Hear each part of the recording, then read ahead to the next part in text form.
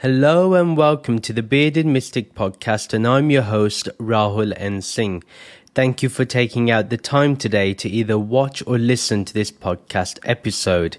If you're really interested in supporting the Bearded Mystic podcast and you've found great benefit in listening or watching these episodes, then please do support this podcast on Patreon, where you can get ad-free and bonus episodes along with other benefits depending on the tier that you select. Your support means everything, and it really does help the podcast keep running efficiently and smoothly, and also widens the audience that this message can reach to. If you would like to know more about it, the details are in the show notes and video description below. On Saturdays at 11 a.m. Eastern Standard Time, there is a free virtual meditation session along with discussion and Q&A. If you're interested in meditating with us as a community, then you can find out the details in the show notes and video description below. Please do like, comment and subscribe if you're watching this on YouTube. And if you're listening to this on your favorite podcast streaming app, then please do give this podcast a 5-star rating. It helps the podcast get up in the charts and allows the algorithm to bring this podcast to new listeners. And also do review the podcast if you can, and make sure you do follow or subscribe to keep getting future episodes. Today we will be continuing on with my thoughts on the Bhagavad Gita, and as we enter this 80th episode, we'll be looking at chapter 12 verses 1 to verse 5. Most importantly, this chapter, a very short one of just 20 verses, is based upon the way of bhakti, the way of devotion. Let's look at the first verse.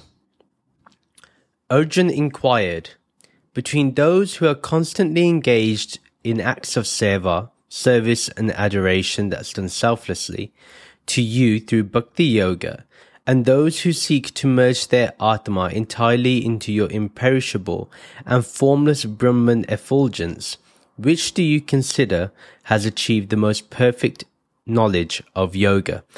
A very interesting question to ask from Arjun. Obviously, is it the path of bhakti or is it the path of gyan? What is the highest? And this episode and the next one is quite important when we look to establish what is a better form of yoga to do. And Shri Krishna will be answering this, so we don't need to go much further.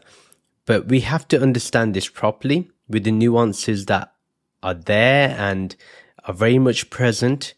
And we are not to look at it through the eyes of, well, this is better, so this is what I'm going to harp on about.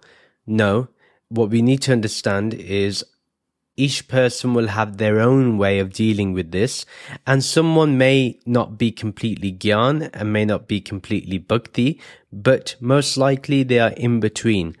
And the percentages really can range from 50 to 100% on the stronger side of one of those two. It's naturally going to be there. Some people may be completely gyan or completely bhakti, but both ways I will find can be challenging unless we truly understand what bhakti yoga is. Now, bhakti yoga is not simply just saying Shri Krishna, Krishna, Krishna, Krishna, or Ram, Ram, Ram, Ram, Ram. No, it's a lot more than that. This is something we need to understand. Anyway, back to Arjun. His question really is about what yoga is the best to do for someone like him who is a seeker. Is the yoga of bhakti, where we engage in renouncing all the fruits of our actions to Nirgun Brahman, which is basically a mix of karma yoga mixed with bhakti. Is that better? Or is it the path of renunciation and of sannyas, where these individuals leave the world and go to a secluded place and just focus entirely on Nirgun Brahman? Arjun wants to know what Shri Krishna thinks is the best way to achieve this perfect knowledge of yoga.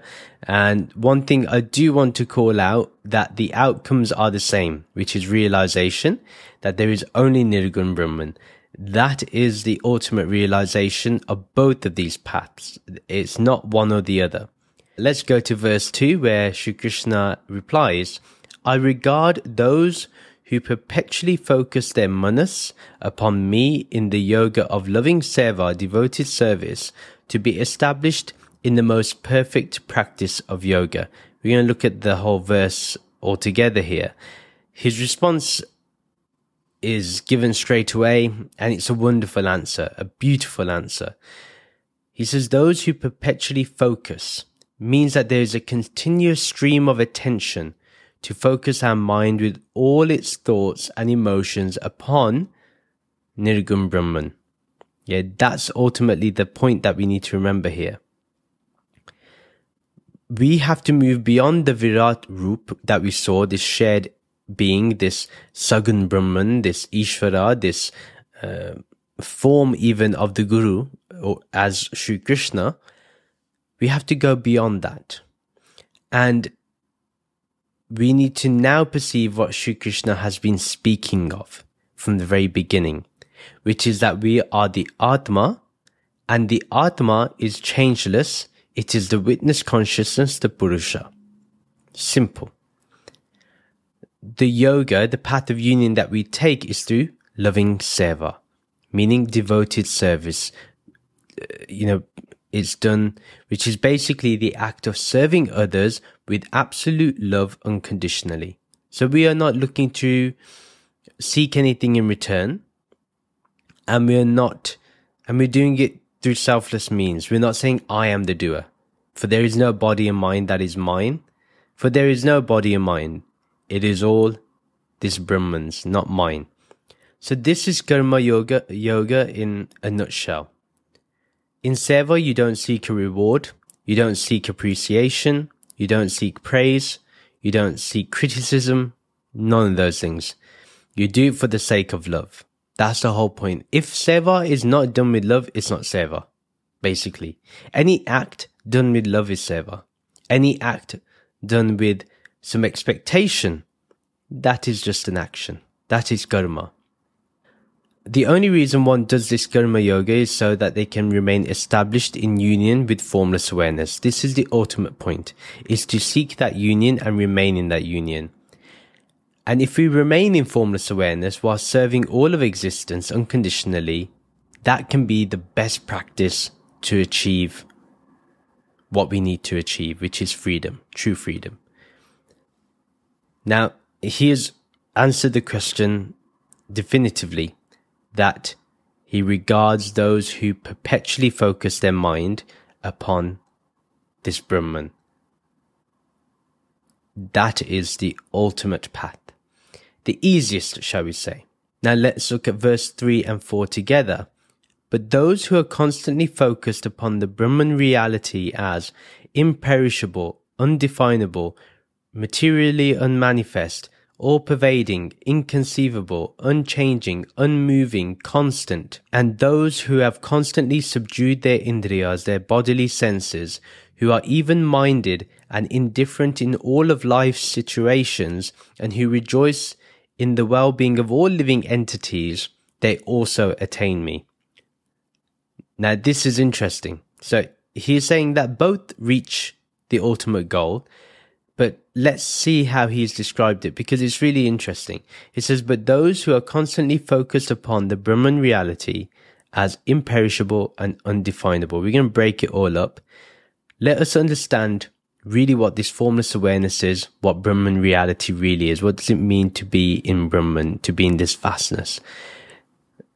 This is how we should remind ourselves of its qualities too. This is an easier way. Sri Krishna has defined it so we can relate to it somewhat, which is pretty smart from him actually. First of all, he says it is imperishable. It cannot die because it is unborn. It is undefinable. Scriptures can speak about it, but it still doesn't touch what it is. An interesting thing, all scriptures have tried to speak of Brahman, all of them, but silence is the best definition that gets so close, and even silence doesn't do it. Now, when it says undefinable, what it also means is if you say that Brahman is vast, yeah, what's happened? I've turned Brahman into a thought. So can one actually be in a state that is undefinable? That's why we say to be in awareness of formless awareness. That cannot be defined. Those are words pointing to what is happening. But the state that you feel cannot be described. So this is what we are doing here. If anything, if someone says, I experience divinity all around me, that's a thought. Yeah, that's simply somebody thinking.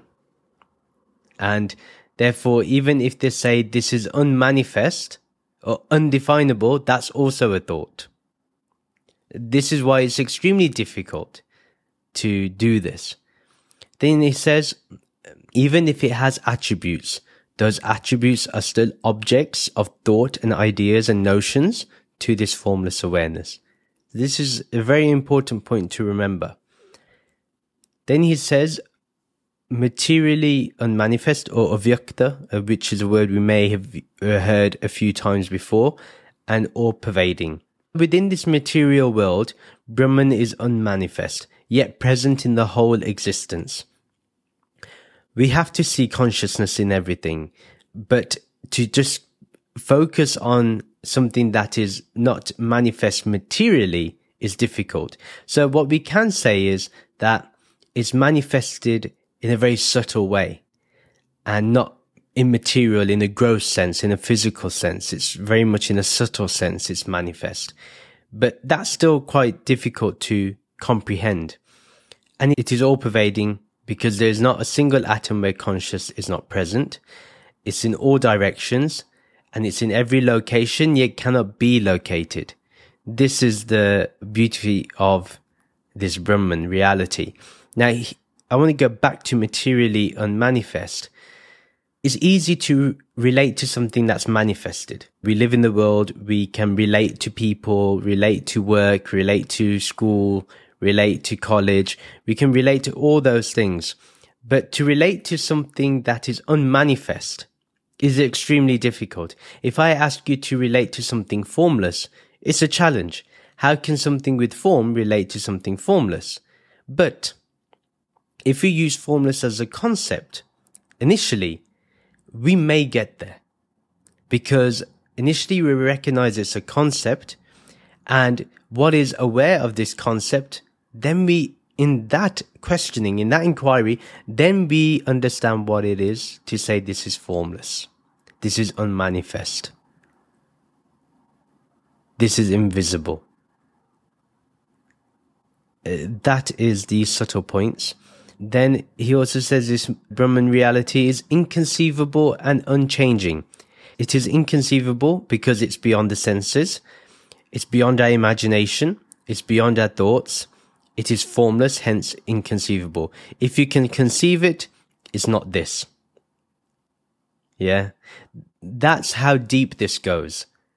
If you say it's this, you'll have to deny it because it's a conceptual thought.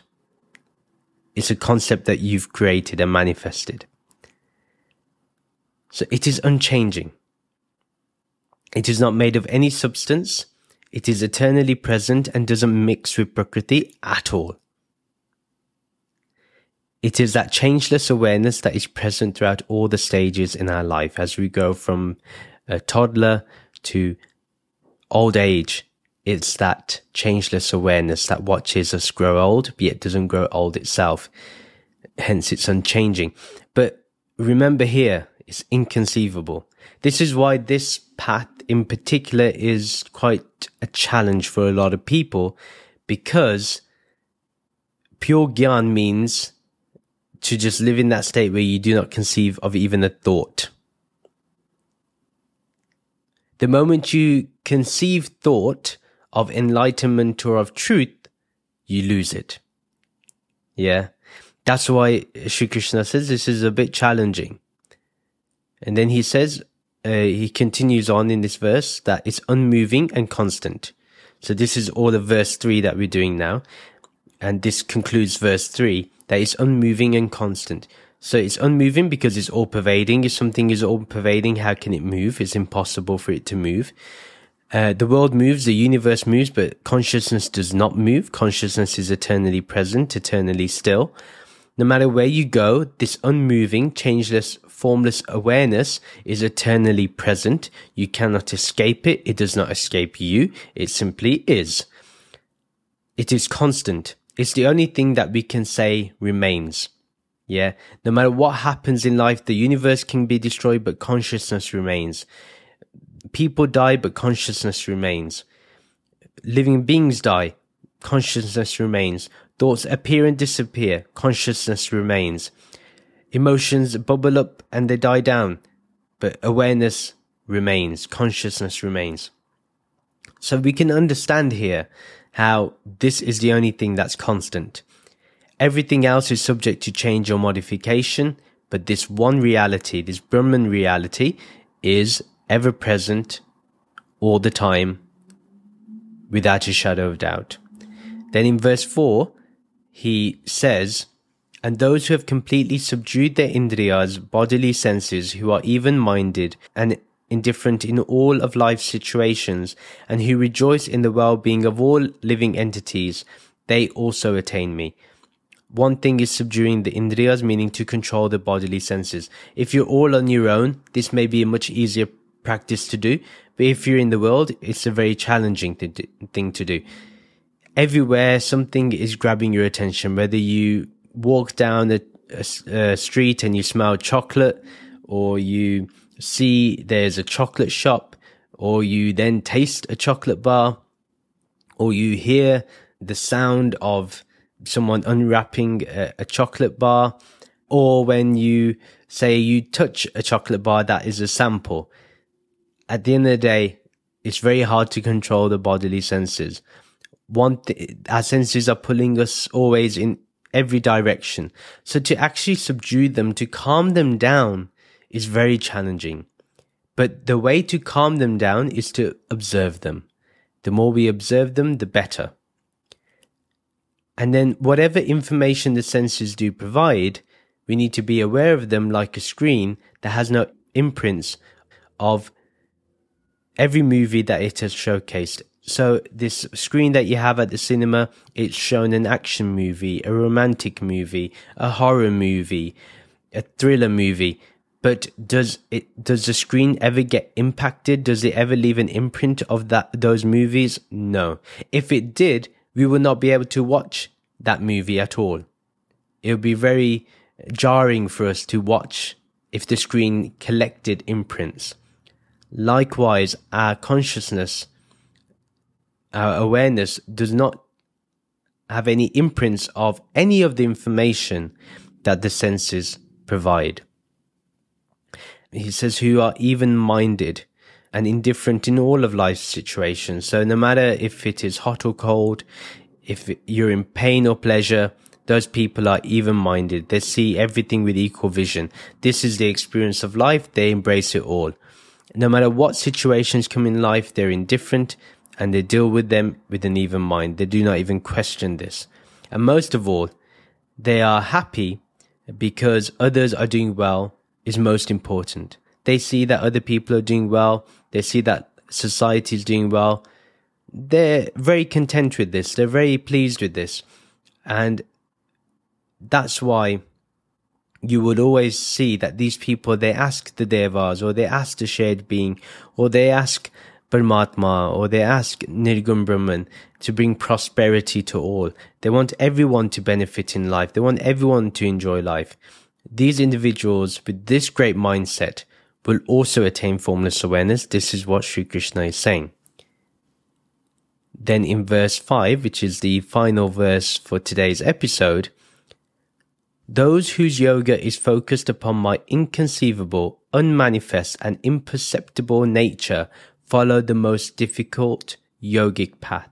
For those who are embodied, the pursuit of my qualityless, undifferentiated Brahman nature is the most difficult and troublesome way to approach me. Now, before I go into explaining this, and it may be that I repeat myself a few times with this very topic, he says it's the most difficult yogic path. He says it's also troublesome. This does not mean that if you feel that this is the path that you have to take, that you walk away from it.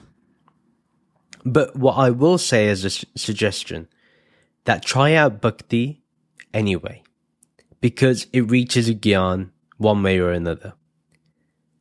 Bhakti without gyan is blind faith, ignorance. Bhakti with gyan is emotional intelligence. Truly. That's something I want to say as a caveat. Now, let's break this verse up and go deeper into it.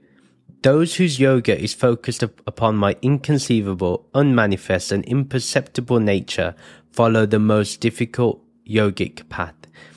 Again, this is mainly for those who really want to focus on gyan and who are on the path of gyan.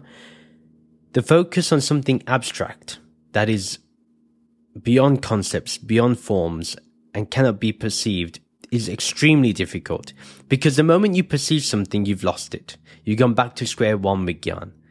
So it's not as easy as people think it is. If I tell you that you are not the body and mind, which you have to establish in gyan, it's very difficult. But if I say my body and mind will be utilized for the service of Brahman or of this ultimate reality or of the Ishtavta or for Sri Krishna, it may be a bit easier. It may be more palatable for us to do. So we're utilizing the body and mind rather than working against it. With the path of Gyan, we are working against it. Normally it's quite easy to have an ideal to worship, an ideal form, an ideal person, a role model, an Ishtavta. It's much easier to worship them. I always recommend that we should have an Ishtavta. But to have an Ishtavta means it's something manifest, something conceivable, something you can perceive. Right? Now, here he's saying, if you do the opposite, if you try to focus on what he says, upon my inconceivable, unmanifest and imperceptible nature. Sri Krishna is talking about the highest nature. He's talking about Nirgun Brahman.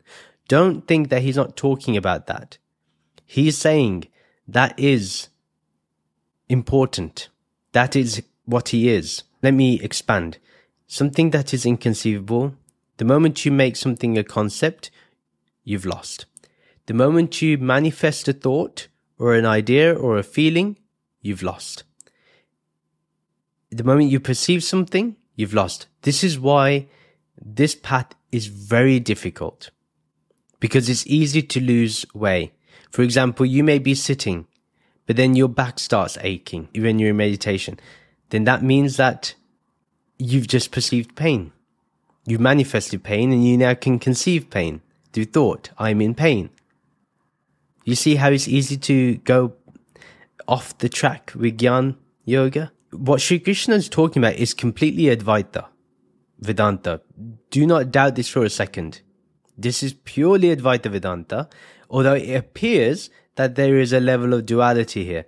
But don't get fooled. Like I said, these verses in this chapter are very nuanced. Very, very nuanced. It requires our intellect to really be utilized here. When I say it's the most difficult yogic path, I'm not saying, or Sri Krishna is not saying that it cannot be done. Yeah? It can be done. It just has its challenges. I can see why Sri Krishna says it for the sake of Arjun, but I think even for us in today's day and age, with the whole discussion about consciousness, I do think this may become a path which could become viable for a lot of people. So I may not completely agree with Sri Krishna with this line, but I do see his point, and I do think bhakti makes it easier. Now, again, to defend Sri Krishna on this point, a lot of people just can't focus on Nirgun alone. They really can't. And one does need to live in the world. I've mentioned this many times, that even those that leave and go to the jungle end up coming back.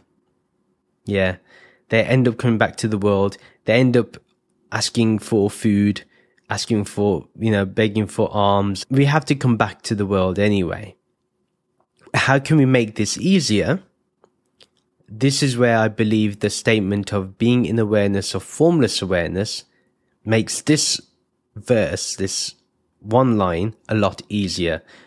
That when we are in awareness of our own awareness, if we are in awareness of formless awareness, then we don't need to conceive of it in any way. We don't need to manifest it in any way, and neither do we need to perceive it in any way, because we go directly into the experience, and that's it.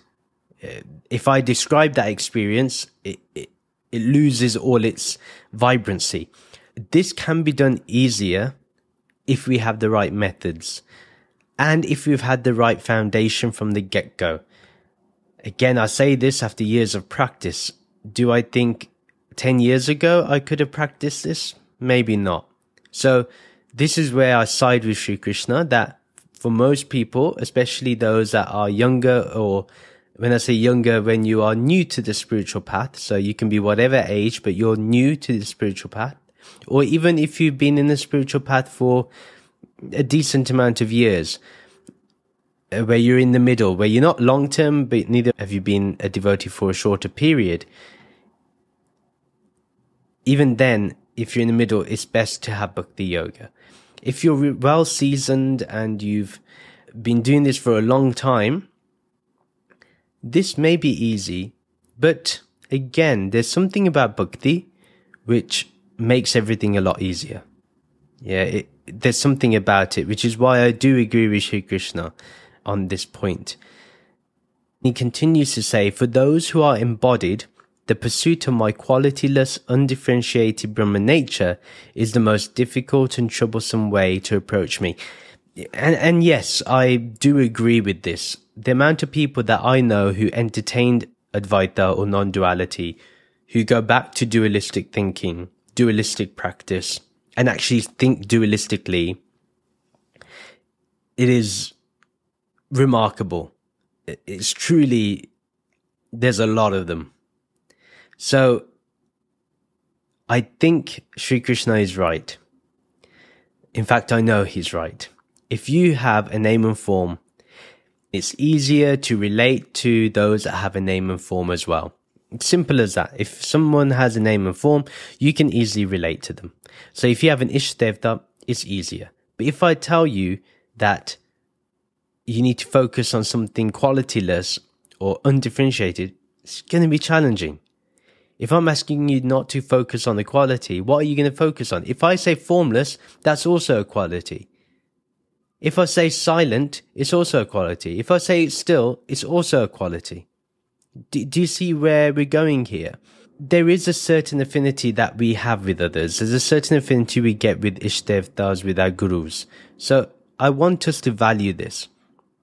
But those that give up everything in sannyas and just focus and meditate on Brahman in terms of the nirgun aspects, the attributeless aspects, and that is all they do, it's very difficult and troublesome as per Sri Krishna, and I would say so too. And he's also right that what may creep up is this spiritual ego that comes up. And that's why it becomes troublesome. Because you can say Aham Brahmasmi, but that becomes a quality, and it becomes something you conceive and perceive yourself to be. Aham Brahmasmi is the absence of any I. The absence of ego. Or, shall we say, a very calm, subdued ego. Because we need ego to function in the world. So it's a very calmed down one. It's not something that is ill-mannered. It's very well-mannered. A qualityless, undifferentiated or attributeless and oneness Brahman nature is hard for someone to focus on unless instructed by a guru. And look, I'll be even honest here. A guru can talk about this, but how many of the disciples truly understand? It is few and far between. I'll be very honest. I am yet to meet a person that can say that they are focused fully on this nirgun without the aid of someone. I am yet to meet someone. I can't go by what's happened in the past, but I'm talking about today. The other aspect is that people may start believing in the void, but that also is not Brahman.